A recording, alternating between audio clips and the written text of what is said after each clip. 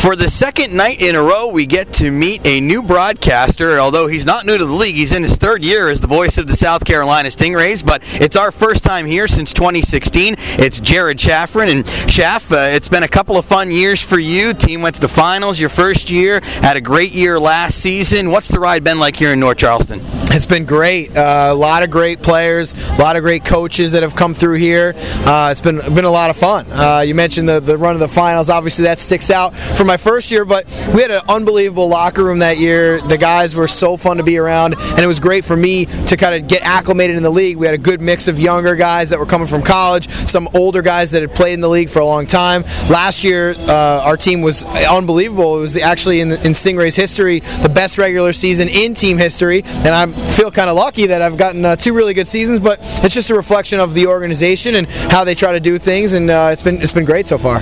You mentioned in the organization how they like to do things, and this year I felt like in the offseason they kind of went off the board a little bit, where it seemed for a while there the assistant coach was always jumping up and taking over for his previous head coach. You had it with Cale McLean, you had it with Spencer Carberry, and you had it most recently with Ryan Warsofsky. Any reason why they may have gone off the board this year and gone with Spiros Anastas? Yeah, actually, this is the first year that they've ever had to hire someone that wasn't the assistant coach, all the way back to the first coach of the team, Rick Vive. Since him, every single coaching hire has been an assistant coach previously. I don't think it's a knock on Steve Bergen. I think, look, the last 2 years with Steve Bergen as an assistant, the team's had a lot of success. So I don't think it's anything that they didn't like about Steve. But Steve's a young coach, and I think Steve was not the most vocal person. He's kind of more of a quieter guy who does a lot of the video work, and he's become so much more vocal this year under Spiros Anastas. But I don't know if they thought he was 100% ready to take it over. Spiros has more experience than Ryan Warsofsky did, than Spencer Carberry did, than Cale McLean did.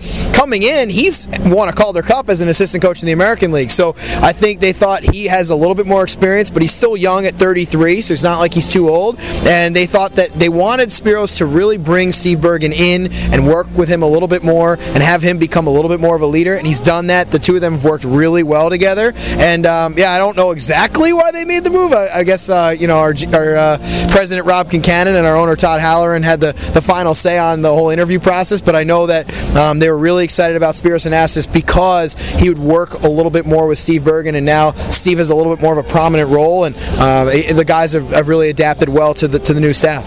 Even with the new coach, you still have some core guys left around.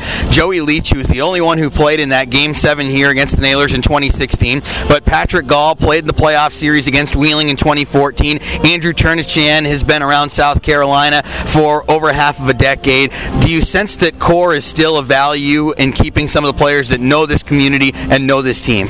Yeah, absolutely. I mean, until a few weeks ago, we also had Marcus Perrier, who has been a big part of the teams. Actually, until last week is when he left. But those four guys were the big four that you mentioned there. And I think this year, more than my first 2 years, there is a bit of a new core developing. Some guys have retired. Some guys have moved on to do different things. But yeah, I think Joey Leach, having him back, Patrick Gall, I think he's got a ticket here no matter how long he wants to play.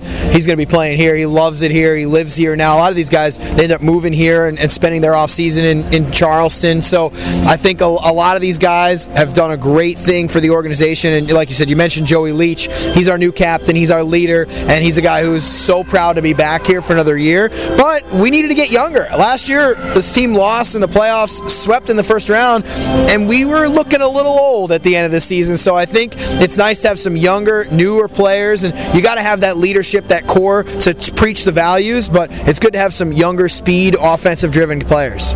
Penguin fans don't necessarily cringe as much as they do about the orange and black down the road in Philadelphia, but you guys are a Washington Capitals affiliate. They're an enemy in Penguins Nation, but Washington does a remarkable job of putting talent here at this level, not only to develop them, but to create winning teams, not only with South Carolina, but even leading Reading to a championship in 2013. How did the Capitals do it? Well, I think they make good signings at all levels. I think they're not looking. They're obviously looking to develop players and try to move them up as much as possible. But I think they're looking at, you look at a guy like who's not here right now, but Parker Milner. I mean, he is a guy who loves being in this organization. He knows that he's probably never going to make it all the way up to Washington, but he loves it here in Charleston. And the Caps allow us to say, you know what? Parker Milner, he's not the youngest guy. He's a little bit of an older pro at this point in his career, but he loves playing in Charleston. He ends up winning the goalie of the year last year, and he's on an American League deal with Hershey, but he gets to go to Washington's training camp, and now he's 2-0 this year in Hershey. He's been unbelievable. He's starting again tonight for the Bears, so I think there's such a great communication between all three levels, and they talk every single day. So I think having that open door, having that open communication has been one of the big keys, but I know you guys you have a great affiliation with Pittsburgh as well, so I'm not sure that it's even much different than what you guys have, but there is that open communication. There's definitely a presence where if a player gets sent down to South Carolina, it's not a demotion, it's just a chance to play in a different league and to get some more playing time. If you're riding the bench in Hershey, you're going to have to come down and prove it and earn it and come back up there, and I think it's worked out really well. There are 4 players on the Capitals championship team last year that won the Stanley Cup that had played here in South Carolina, and in Hershey right now, I think half their roster's been here at some point, so it's been really cool to have a great relationship with them. 8-6 so far this season, 4-1 at home. When things are going well, what's something you look at as a strength? When things aren't going so well, what have you struggled with? I think this team defensively has had some struggles when the team is playing great defense like they did last night against Florida, like they did against Tuesday in a win over Atlanta in the last 2 wins.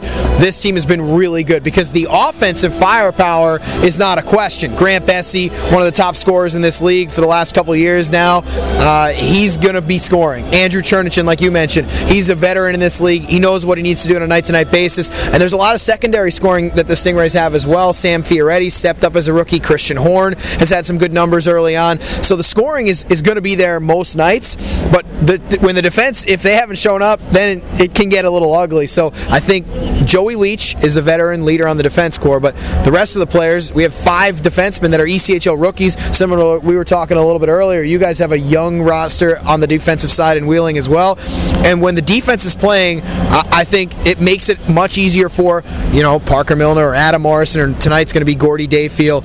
Those goaltenders have had a lot of unnecessary pressure and some too many grade A chances they've been trying to stop earlier on this year. When the team has played well defensively, then everyone else is at ease and the scoring is going to be there. So I think the defense has been the biggest question mark early on, but this week they've solved it so far.